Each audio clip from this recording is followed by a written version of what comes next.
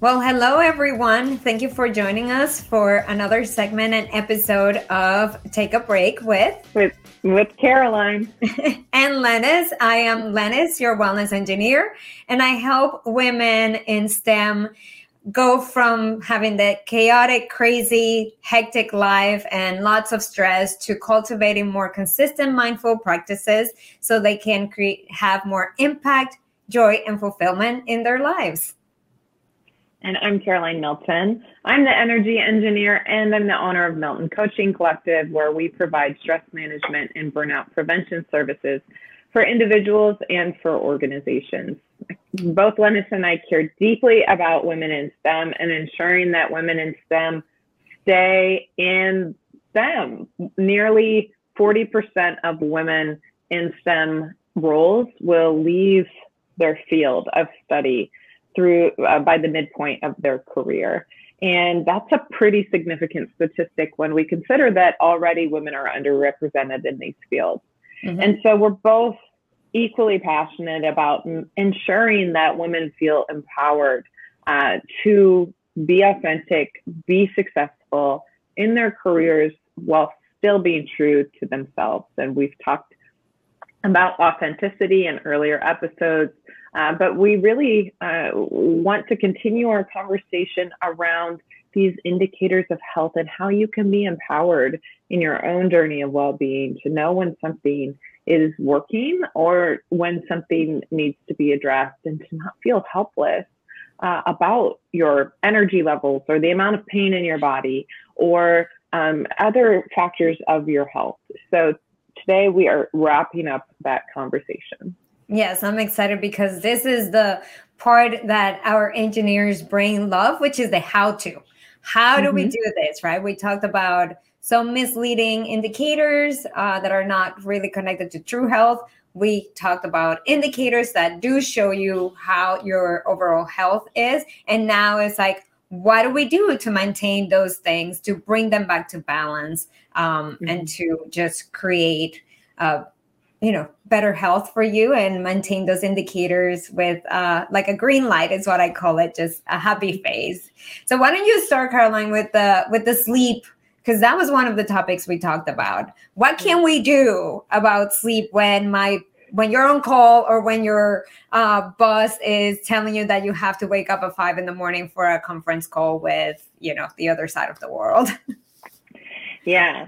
So collecting data around your sleep can be such a difference maker in how you experience energy, joy, stress, emotion in general, productivity. And so I love to keep a sleep journal. If you don't have something that, again, will generate information for you, we mentioned that in last episode, but wearables like the Oura Ring, like the Whoop strap, different watches, they will collect sleep data for you to help give feedback on quality of sleep. And of course, we want to focus on the 2 Qs, so quality and quantity. And I always say, start with quality if quantity is a challenge. So if you do have some variability in your schedule that demands you be up earlier on certain days than others, focus on quality. So eliminate caffeine within 10 hours of going to sleep. Caffeine has a half-life of 5 hours, which means that it takes 10 or more hours for it to completely leave your system. Caffeine will impact your quality of sleep. And this is definitely misleading for many people, was true for me as well, because I could drink a caffeine energy drink at 7 o'clock and still be asleep by 10. But it's not impacting your ability to go to sleep. It's impacting the quality of sleep that you're getting, in that it is inverting different sleep cycles and impacting the duration of time that you're spending in those sleep cycles, which impairs your body's ability to repair, restore, recover from illness or injury. So watch your caffeine intake. I am having a cup of coffee this morning. I don't drink coffee after noon. I would love to not drink coffee at all. I ebb and flow in my relationship with coffee, but I don't drink coffee after noon because my bedtime is 10 o'clock sharp, and I don't want caffeine to be a factor. Alcohol, stress before bed, they're also going to impact the quality of sleep that you're getting. Again, this is a big misconception because a lot of people use alcohol to relax, right? It's a depressant. It helps bring our energy levels down. It helps the body feel numb in some ways, and just is a really easy tool after a long, stressful day of I'm going to have a beer or I'm going to have a glass of wine or a cocktail to unwind. But it's impacting the quality of sleep that you're getting in that until that alcohol is out of your bloodstream, it does not go through its normal cycle of sleep. So by taking those three things into consideration, implementing stress management before you go to bed, limiting caffeine, limiting alcohol, you can start to make a difference in the quality of sleep that you're getting when quantity is still variable for you. Yeah. I want to shift gears now to tackle our conversation about bowel movements and the connection between your gut and your mind and what's going on there, because there's a kind of like one simple solution for those two issues, which is fiber. Make sure that you are getting enough fiber in your meals, whether it's through fruits, through vegetables. Fiber is something that, regardless of what fad, trendy diet is going on, they're going to tell you to eat certain veggies. They're going to tell you to eat certain fruits. And it's because that fiber is feeding the good bacteria, the good microbiome, and it's also allowing your body to move through taking all the nutrients and the vitamins and micronutrients that it needs, and allows for the waste to be processed in a way that it's not, that it's goes every day versus just collecting it and packing it and not making it very comfortable when you go to the bathroom. So I think fiber is another key thing that you can do. Start small. Look at your grocery list.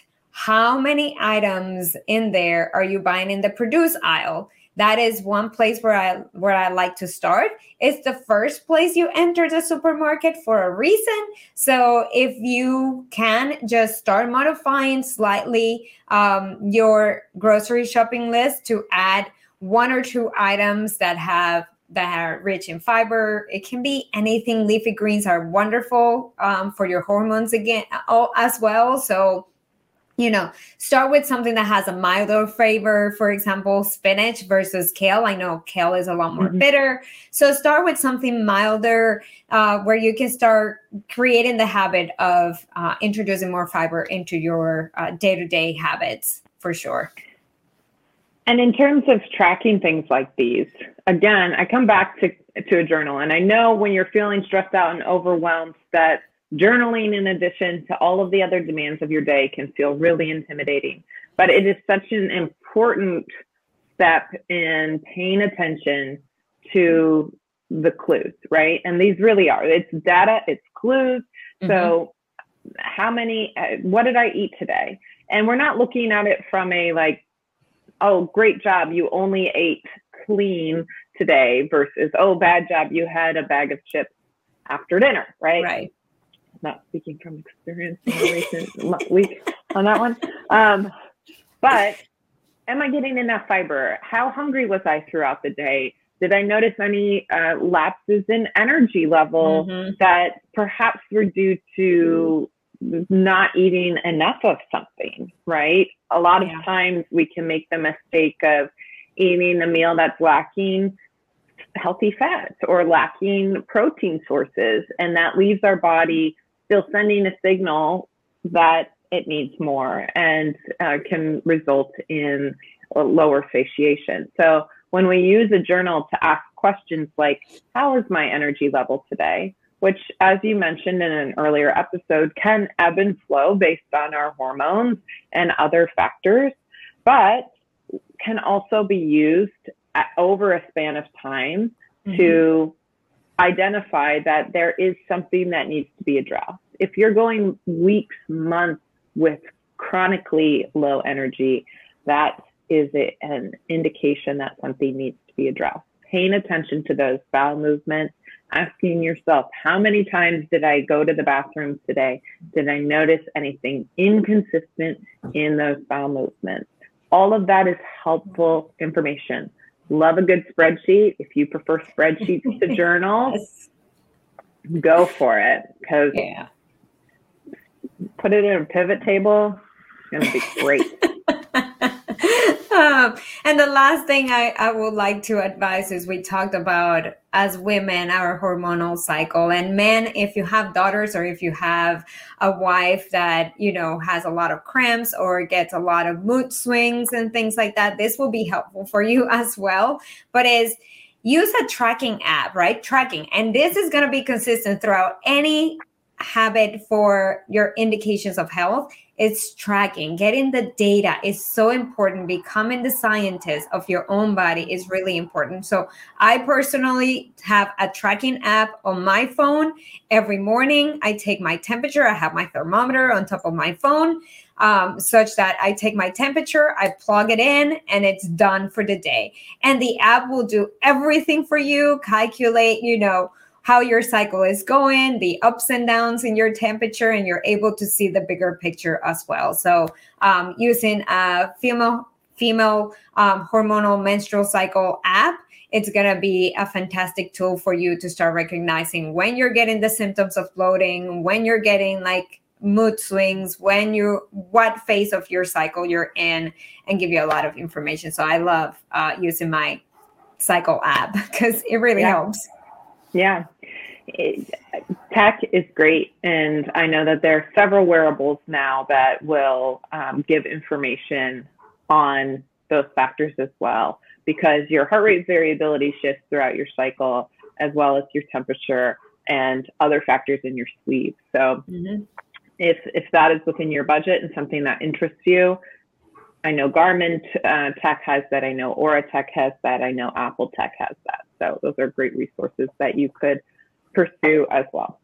Yeah. And if you have a tool that you want to share with us and everybody else that sees this episode and joins us today, just drop them in the comments. I love to learn from what else everybody is using so we can, incorporate it into our day-to-day life. So with that, we move into a habit or thing that we're working on this week. So Caroline, you want to share with us something you want to remind the viewers? Yeah. One thing that I'm really paying attention to and being much more intentional about this week is stretching, actually, and paying attention to the mobility of my body. The weather was a little nicer earlier in the week, and I headed out for a run, and I noticed some pain in joints, in my knee, in my heel as well. And we've talked a little bit about pain, and those are great signals or indicators of something that needs to be addressed and can be a result of tight muscles pulling your joints out of alignment. So a consistent stretching routine is really important for me in my health and well-being, more than actually maybe second to going for walks regularly, but more than lifting heavy weights or getting the cardio in. I think stretching is so important for longevity in our mobility. And thinking about, as an elderly person, how do I want my body to feel? And stretching can be key in that. I also love to compound it with some breathing exercises to employ a little bit of meditation and stress management. So it's something I'm refocusing on in this week, and would challenge you at home too. You can look for a sequence on YouTube. You can subscribe to a service that will lead you through stretching, or you can just stretch on your own. But that's a really helpful way of honoring your body. Yeah. So one thing that lifts my spirit up and I want to share with you is music. I love music, and I have the wonderful thing about using technology and apps is that now you can create different playlists for yourself. So I encourage you to create an uplifting playlist that is going to help you just create that boost in energy when you're feeling like your energy crashes because of other things going on.